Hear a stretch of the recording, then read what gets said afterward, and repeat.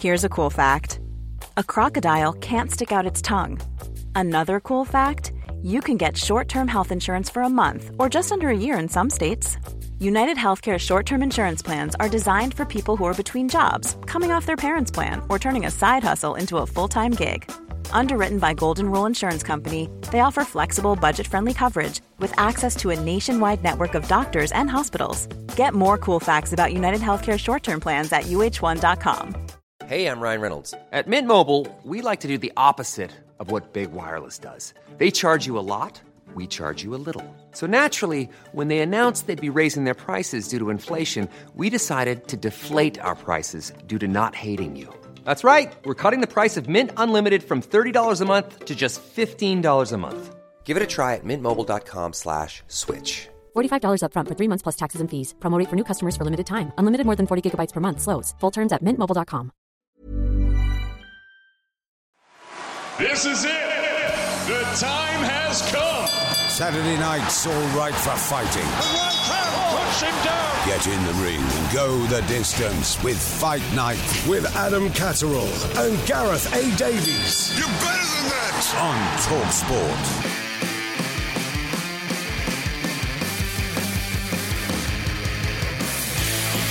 Welcome to an extra special Fight Night podcast from TalkSport. I'm Adam Catterall. Pleasure to be with you. If it's the first time you've ever come across us, hit the subscribe button so then you never miss out on any of our content. This podcast is all about Tony Bellew. Every single week on our show on Saturday evening on TalkSport, we look back at a fighter's career. Bellew came to join us for a bit of a chinwag about the amateur days, moving right up to becoming world champion, and then, of course, those big fights against David Haye and Alexander Usyk. We did talk about SAS, and we talked about him being in a Rocky movie as well. It's a belting conversation. I hope you enjoy it.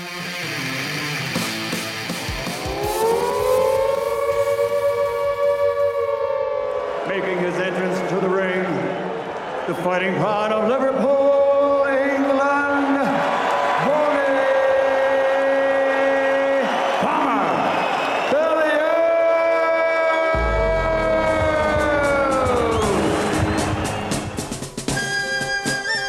Push off the back foot, and it's hard to do that. Oh, that's a shot from Tony Bellew. And that was a really heavy fall from Haye in the 5th round. Cardi power works! This is where Tony needs it. Oh, Bellew's got Careful shots. And down goes Haye. And physically, can he even get back through the ropes? The good work from Bellew. He's taken too many chances He's now. got to be careful.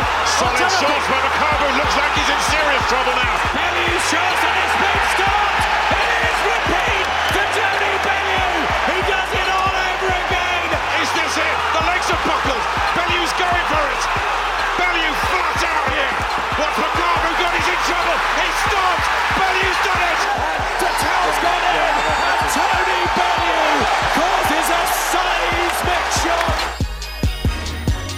I've no doubt we'll get on to what you're currently up to by the back end of this conversation. We'll talk about, obviously, those amazing nights. The one at Goodison against Makabu and obviously the big ones against David Haye as well. But let's go right back to the start, man. Let's go right back to the start as a young lad coming through, taking up this art of boxing, putting on the gloves for the first time. Talk to me about getting involved with this sport. When did it all begin for you? I started off, funny enough, kickboxing, and I happened to put a couple of people asleep with punches and got disqualified in the last couple of contests. But I got advice to join a boxing club. I went round, had a look at a couple of clubs, and thought, I'm not going to lie, mate, this is too hard. I don't know if I can put up with this. I just want to be a footballer for Everton. But the fact of the matter was, mate, I wasn't good enough. So I was too fat and too slow and just wasn't good enough at football. So I continued to pursue boxing. And if I'm not going to lie, the only reason I really stuck at it on the Soviet team, I just wanted to prove to my alpha that I could do it. Just wanted to prove to my dad that I could make something of myself in the boxing. And that was why I done it. But you listen, you had that dedication from an early period, because you've told me on many occasions the actual... How many buses were it to the gym back then? Were it 2, 3 buses to get to the gym, to get to training? At the stage where I was getting the buses to Rotunda, that's when I knew what was in front of me. I knew how hard it was going to be, and I had a clear goal in them stages. But the two buses, the 86 up Smithdown Road, and then the 27 all the way from Lodge Lane all the way to Scotland Road to the Rotunda was a long trip, mate, and it was even longer getting home. But I just had an insane determination. And I found out that I could really do something in the boxing world when I met Jimmy Albertina. That was when I knew. At Rotunda ABC, listen, this fella believes in me. He thinks I can do something. And he's made that many champions. If he thinks I can do something, then I must be all right at this game. So I gave it everything I got. I was quite dedicated and diligent. Don't get me wrong, the one thing I didn't like doing was making weight. So it wasn't too long till I was up at heavyweight, I'm not going to lie. But I just done everything they asked me. Rotunda ABC was definitely the making of me. Now, you had a wonderful relationship with Jimmy. You just mentioned their weight, right? People need to hear about your pre-fight meals, because before, obviously, you got serious in the professional world of taking your nutrition very, very serious. You used to fill up on a nice bucket from Kentucky, didn't you? And then you used to make the walk and knock some people out. They were the good old days, mate. We used to go away with the team, with the GB squad, and everyone besides me and Price would have to make weight. I even though I had to make 91 kilos, I mean, I could eat what I want and do what I want. Because we were training hard, I didn't have to watch what I eat. So when we go to canteens and stuff like that, I would always be going back for second and third plates while the lads would be eating rabbit food. Every single camp I ever went on, I would have a private bag of sweets that I would eat at night, and I would take my PlayStation most places with me. I would kick people's ass kick people's backside on Pro Evo, and kick people's backside on FIFA, and I would also enjoy a packet of wine gums or a box of Jaffa cakes or Pringles, whatever I felt like I would have. It would send the other lads who were making weight insane. I used to remember Stephen Smith used to just be killing himself to make weight. Frankie Gavin, James DeGale, Jaffa used to always be bad. Perko was the worst, Neil Perkins. If I had Pringles in front of Perko, he'd lose his mind. But I couldn't care less, mate. I was having a great time, to be honest. PlayStation and Pringles was great. While boxing be a country all around the world. It's fascinating, Tony, that, obviously you mentioned there, a lot of people don't know that you were a heavyweight as an amateur, but then for 7 years, all the way up to Adonis Stevenson, you were killing yourself to make 175 pounds, and you're a big, big man. Did you ever think in that period, what am I doing at light heavyweight, 175 pounds? You're 6'3", you make heavyweight easily anyway. When you look back on the career, obviously you won the Commonwealth, you won the British, WBC silver, you retained it, you fought Stevenson for the WBC, the ring and the lineal light heavyweight titles. That's a massive turning point in your life and your career there in 2013, November the 30th, wasn't it? It was huge. It was my birthday. That was the first thing.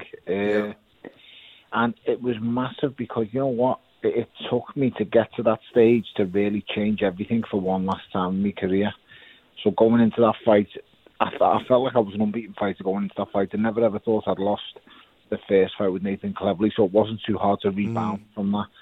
But after the Adonis Stevenson fight, I'm not going to lie, I was completely heartbroken and finished. That was the hardest thing I ever had to come back from. It really was. It was just, I genuinely, my hand on heart, thought I was going to Canada and this was my time I was going to be crowned world champion, because I just thought, I've waited so long. I've won 2 final eliminators. I've beat the number 1 contender, Isaac Chilemba.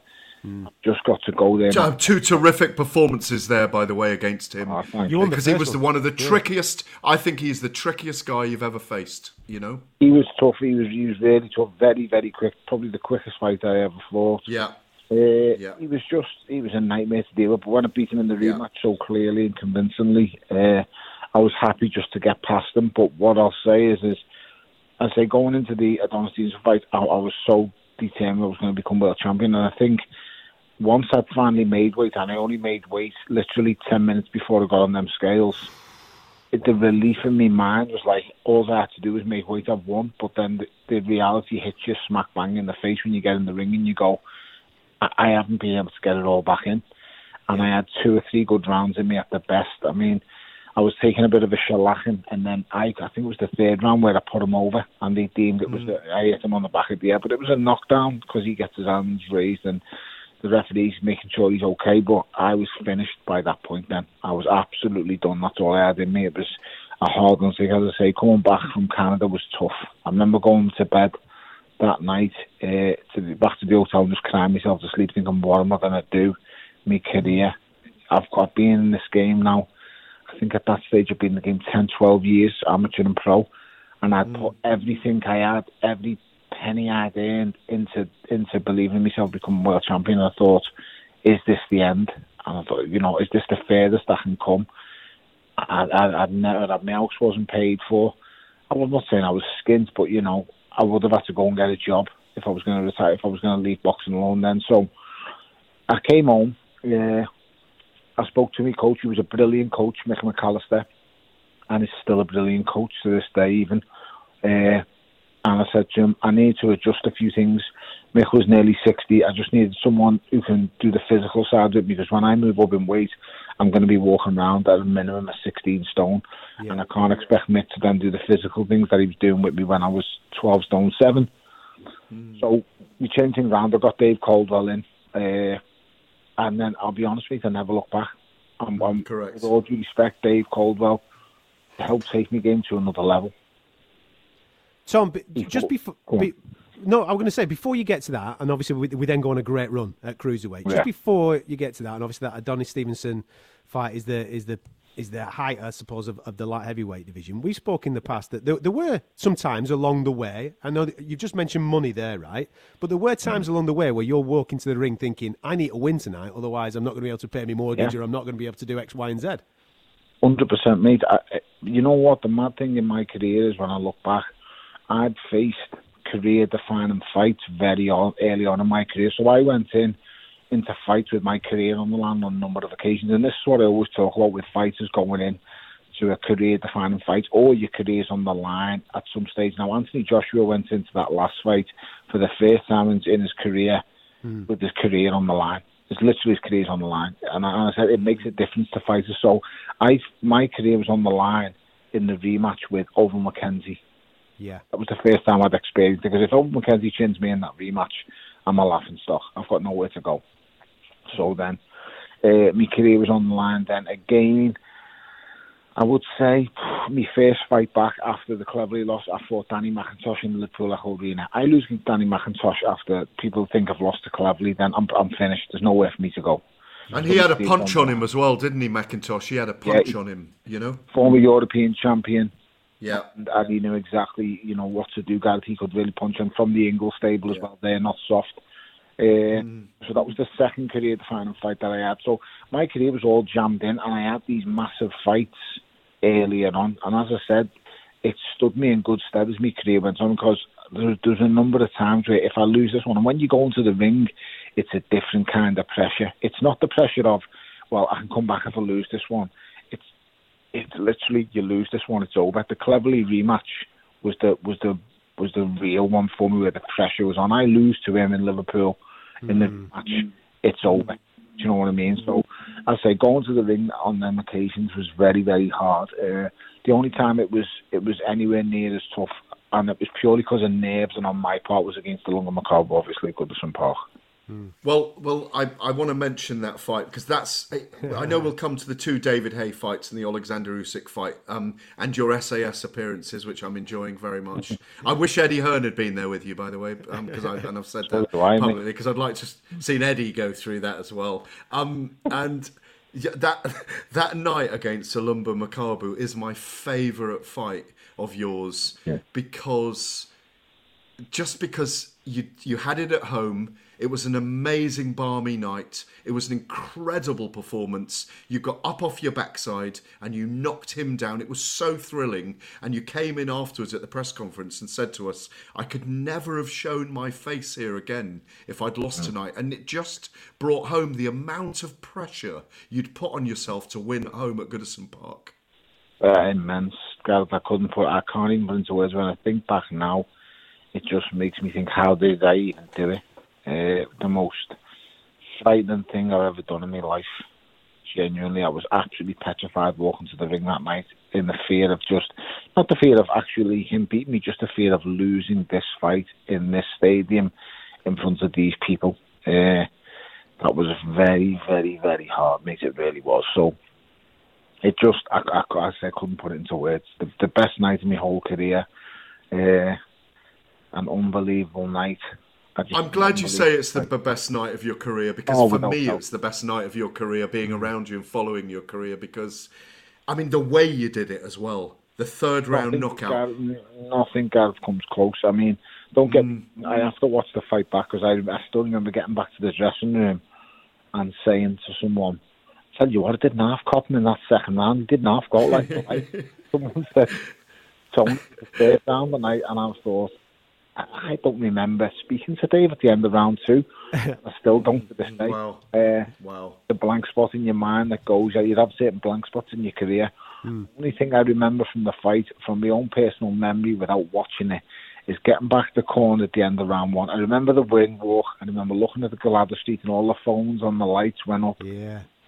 I remember hearing the roars and the screams. I remember stopping on my ring walk. I remember getting in the ring, looking out, seeing my family or bits and bobs, and then having me mind focused on the game plan. I remember the bell going, me starting absolutely perfectly. I'd studied the Lunga Makabu. I knew he was a slow starter, but I knew if I let him warm into the fight, he's highly dangerous. So the first round's going great, and then I get a little bit too what's the word I'm looking for?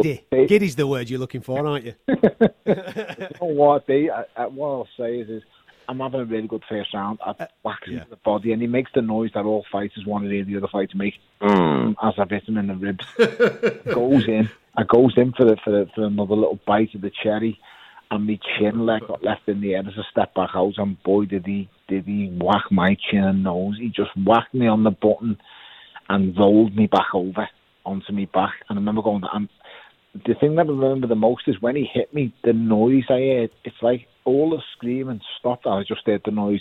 And that's the best way I can explain it. I heard that noise myself.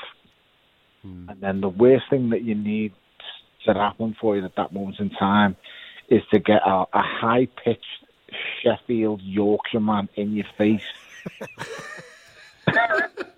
Scream to me, you got greedy. You got greedy. You got greedy.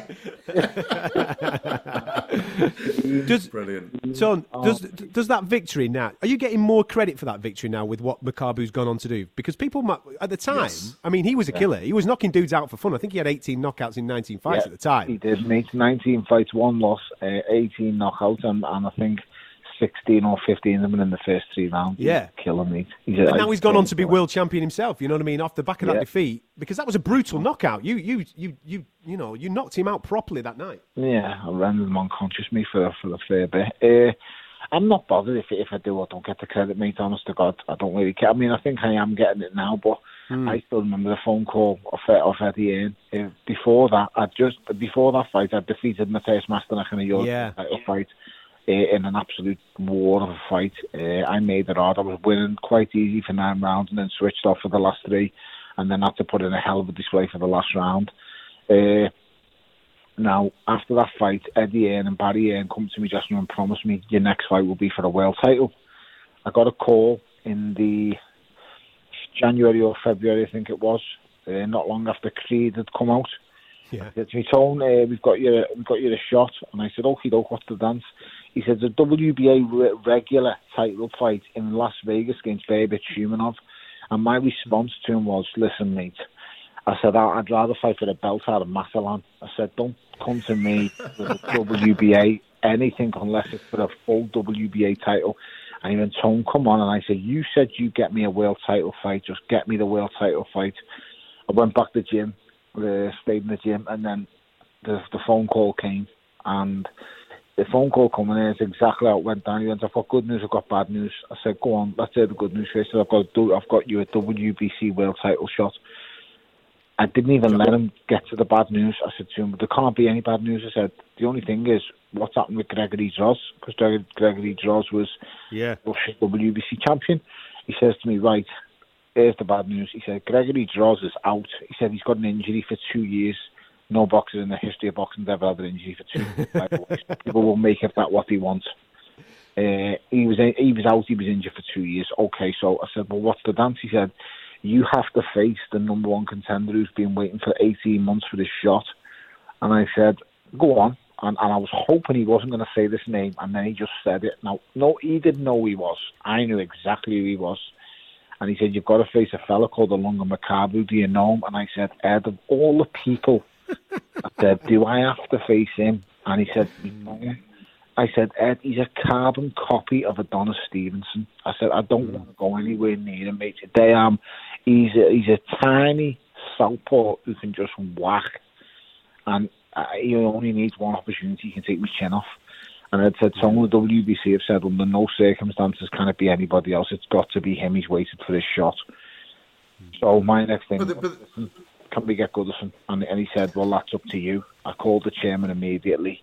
And then I'm not messing, mate. We had 8 weeks to try and schedule a WBC world title fight at a place where net boxing had never happened before at Goodison Park. Yeah, but the momentum you then had in the BJ Flores fight, which will always tickle me, because between rounds, you and your wife were calling out David Haye. Between rounds, if you recall. In fact, while you were beating BJ Flores up in a corner, you were calling out David Haye. Do you remember who was doing commentary? Yes. Mate, you know what? That is the only, I'm going to tell you the truth, that is the only time I've ever gone into a fight with an agenda. So I wanted to face Demetrio Kucha to get revenge for my good mate Enzo Maccarinelli.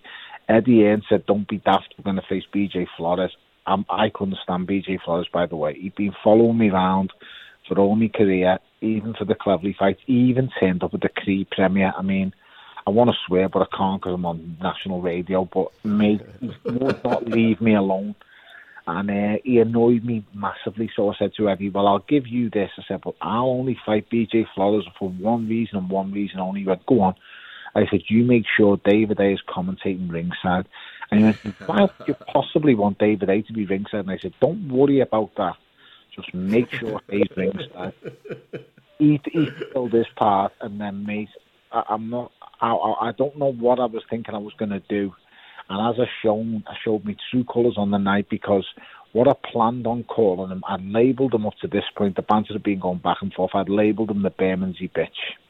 Yeah. So when the microphone got onto me after I'd slapped the living daylights out of BJ Flores, which I took great pleasure in, my first response was, now, I was supposed to call him Sideshow Bob. But yes. For some reason, unbeknownst to myself, still to this day, I do not know, I called him SpongeBob SquarePants. What has SpongeBob SquarePants got to... I've put my hands over my eyes while I'm talking into the phone now.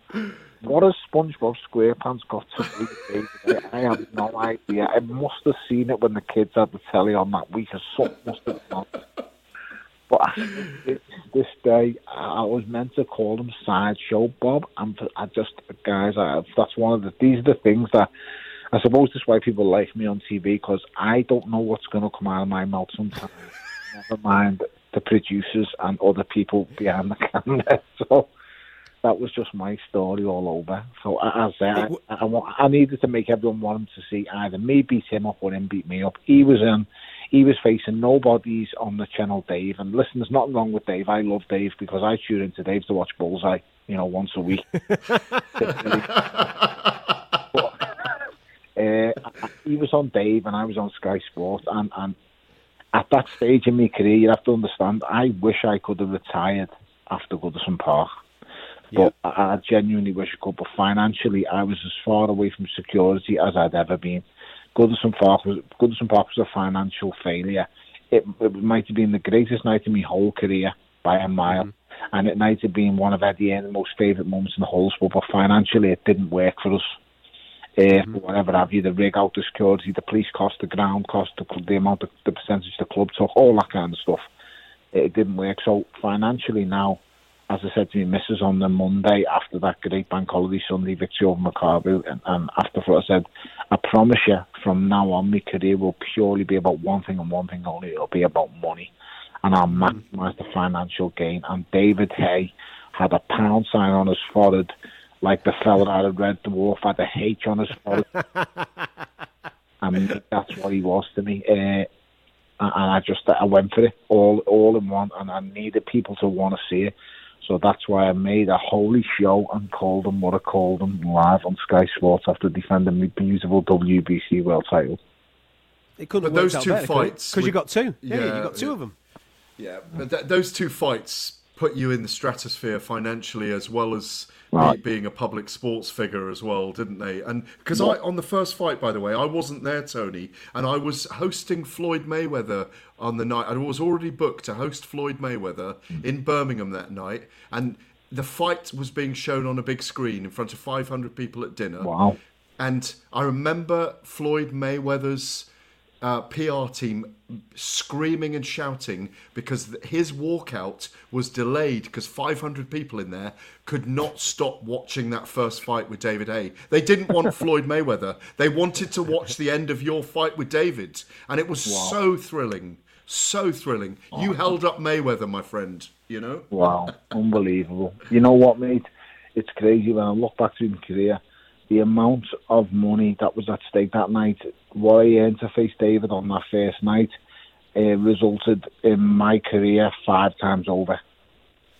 My whole career combined, times 5, one night that I made in that one night. So that's why I'm always appreciative to David. Don't get me wrong, I repaid the favour in the rematch. I gave him the rematch when I never had to. And then I had the salt and pepper on my side of the table for the negotiations that time, believe you me. But I'm always still grateful for him picking me that first time, because that allowed me that first fight to then financially secure my family, and that was the most important thing. That came before titles, that came before money. That financially securing the family from getting punched in the face was the most important thing for my boxing career. This is Paige, the co-host of Giggly Squad, and I want to tell you about a company that I've been loving, Olive & June. Olive & June gives you everything that you need for a salon-quality manicure in one box. And if you break it down, it really comes out to $2 a manicure, which is absolutely insane. It's also so easy to get salon-worthy nails at home with Olive & June. The difference between how your nails used to look when you did them yourself and now with the Mani system is a complete game changer. The best thing about Olive & June, too, is it's a quick dry. Dries in about 1 minute, lasts for 5 days, and full coverage in up to 1 to 2 coats. Visit oliveandjune.com/perfectmani20 for 20% off your first system. That's oliveandjune.com/perfectmani20 for 20% off your first system. One size fits all seems like a good idea for clothes until you try them on. Same goes for healthcare. That's why United Healthcare offers flexible, budget-friendly coverage for medical, vision, dental, and more. Learn more at uh1.com. Ever catch yourself eating the same flavorless dinner 3 days in a row? Dreaming of something better? Well, HelloFresh is your guilt-free dream come true, baby. It's me, Keke Palmer. Let's wake up those taste buds with hot, juicy pecan-crusted chicken or garlic butter shrimp scampi. Hello Fresh. Stop dreaming of all the delicious possibilities and dig in at HelloFresh.com. Let's get this dinner party started.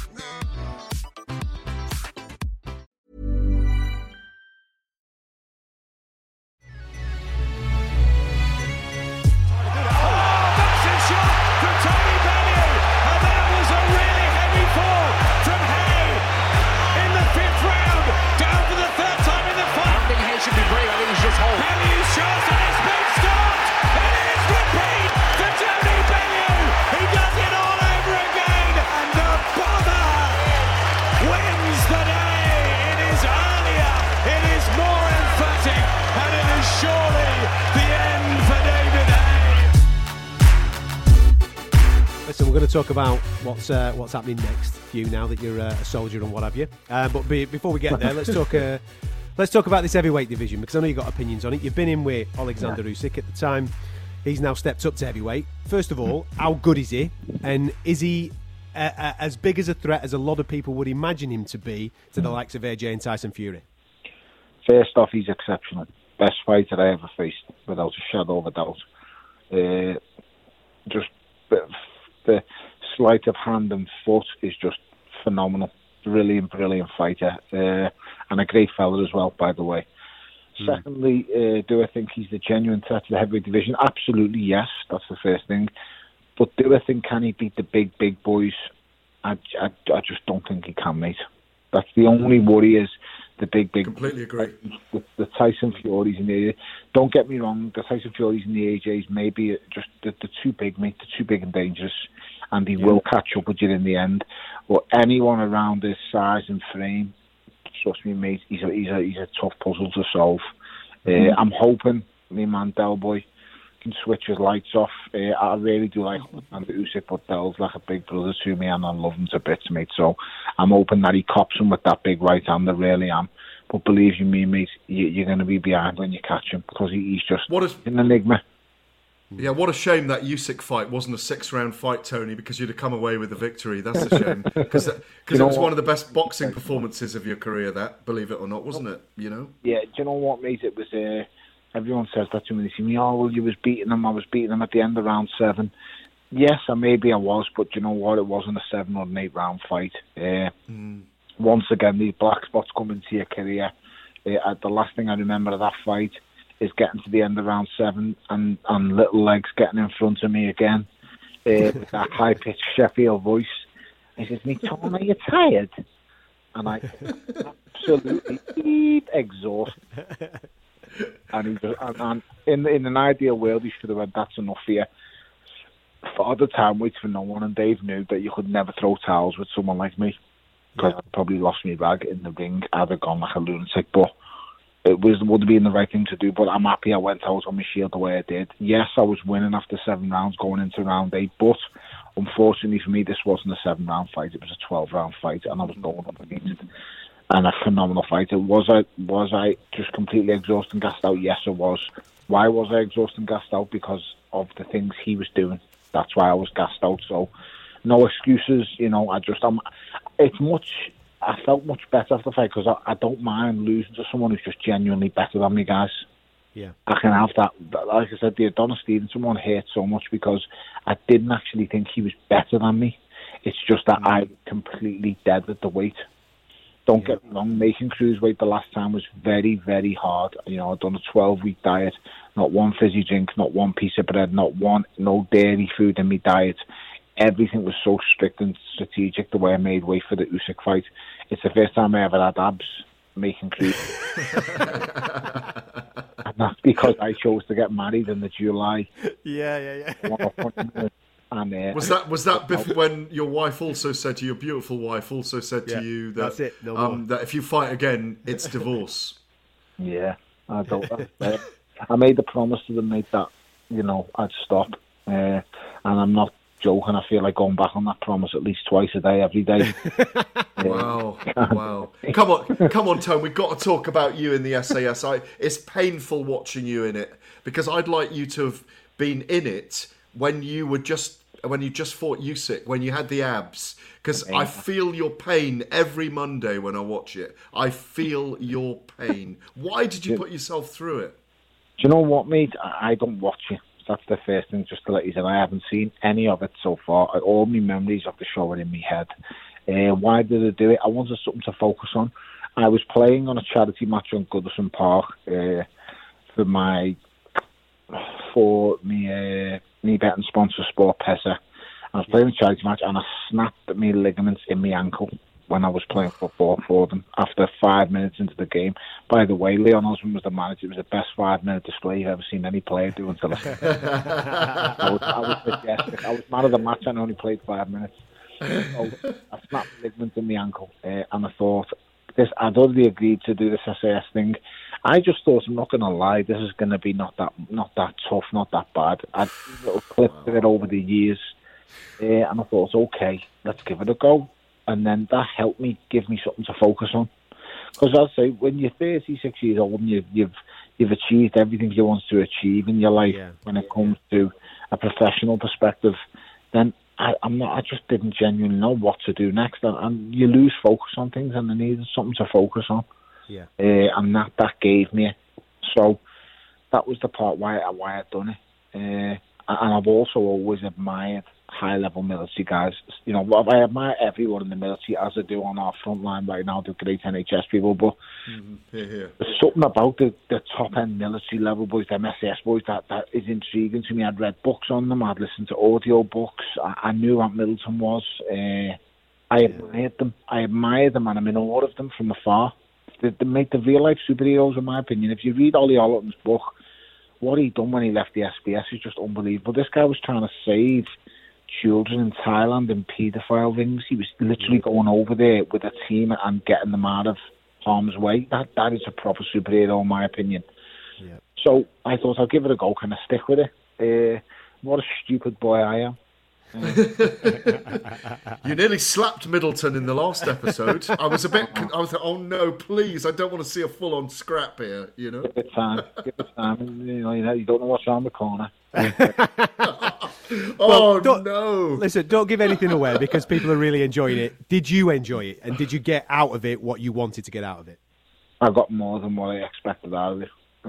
Just give me a different look on things and a different perspective. Everyone has problems. Everyone has things going on in their lives that people don't see or understand. And it definitely helped me in some aspects, yes. Did it as, you know, I'm not going to sit here and lie. Am I a different person now? Absolutely not, no, but it just made me realise and open up a few things that in my life that was happening. And I'm very happy and fortunate that I came across him. Middleton is an amazing person, mate. He really is the most positive person I know. And he's just... They really had massive respect for you. You could feel that all the way along, though, as well, because they respected you as a fighter, and they wanted you to do well, is what I'm seeing. They really wanted you to do well. It didn't feel like that, mate, believe you. At 6 o'clock in the morning. You get. How many days, Tone? How many days do they keep you there in that place? Is it like over 2 weeks or something? How long is the period? You'll have to keep watching, but it's around that kind of period. But let's just over 10 days, over 8, 9, 10 days. I never slept more than 30 hours. Whoa! The longest I ever slept in one sitting was 4 hours. Jeez, man. And then you've got to go and do the task the day after as well. Listen, before we let you go, obviously we're loving that on Monday nights. Any more plans for any movies, mate, now that you're a big Hollywood superstar? Are we getting back into that? Just because you do something once, it doesn't mean that's what you're at. I like to sing once a week as well. Doesn't make me a singer. Never, mate. But listen, you never know. I'd love to do a few other little bits and bobs. Listen, if the James Bond rolls up for grabs, I'll definitely go with that. That's it, man. That's it. I don't know. I mean, I loved doing Creed. I really did. It was an amazing thing that I look back on with fond memories. And mate, I'm a kid from Liverpool, and I've been in a Rocky movie. I mean, it's mad when I say that. So, you know, it's just crazy. I love doing it, and according to the people high up in that world, I'm very good at doing it as well. Sly's gone on record a number of times to say I'm just an absolute natural. Erwin Winkler has come on to me and said numerous times, you know, you should be out here living in Hollywood doing this and that. And I suppose if I'd have done it right after the movie, I could have bounced straight into roles and been that kind of life. But you've got to remember, guys, I was still chasing the dream of becoming a world champion then. So movies and that work didn't appeal to me whatsoever. I was so focused and driven on becoming world champion. But I've done that now. So movie roles, I'm game. But, you know, just have to show me what's up. I thought you were going to do this Rod Tidwell there. Show me the money. That's what I thought you were going to do. Are you better at acting or are you better at golf? Which are you better at? Oh, mate, Jesus Christ, I'm no good at golf. I'm absolutely. All the gear, no idea, this lad, isn't he? Oh, mate, I'll tell you something. You want to see me golf bag and me clubs? They're absolutely tremendous. I've got tailor-made, fitted, perfect. Every time I go out to the driving range, I come back with a different golf outfit, and she looks at it and back. I don't bother putting that on anywhere near me. It disgusts me, that stuff. But I look my name's on my bag, the Everton badge on the tailor-made bag. Yeah. My gear just looks fantastic. And then I get the tee off. And then, like, do you know what the worst thing is? I play with good players. So Alan Stubbs, Leon Osman, Ibo, they're all good players. And no one laughs at me when I scuff bad shots, but they and when, like, you know when you go to a course like a golf charity day.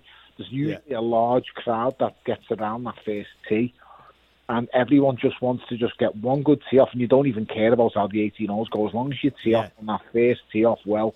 Well, I'm 50-50. On 50% I do tee off well. I've got a good bang driver. But the other 50%, it's funny because I hear under people. But then the minute I turn around, mate, everyone's just looking up at the sky or looking at the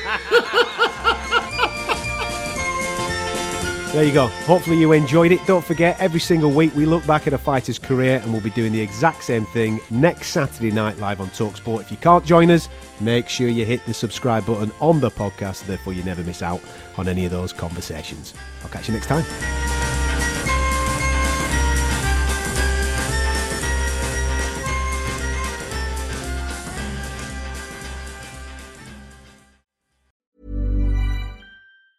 Even when we're on a budget, we still deserve nice things. Quince is a place to scoop up stunning high-end goods for 50 to 80% less than similar brands. They have buttery soft cashmere sweaters starting at $50, luxurious Italian leather bags, and so much more. Plus, Quince only works with factories that use safe, ethical, and responsible manufacturing. Get the high-end goods you'll love without the high price tag with Quince. Go to quince.com/style for free shipping and 365-day returns. Ever catch yourself eating the same flavorless dinner 3 days in a row? Dreaming of something better? Well, HelloFresh is your guilt-free dream come true, baby. It's me, Keke Palmer. Let's wake up those taste buds with hot, juicy pecan-crusted chicken or garlic butter shrimp scampi. Hello Fresh. Stop dreaming of all the delicious possibilities and dig in at HelloFresh.com. Let's get this dinner party started.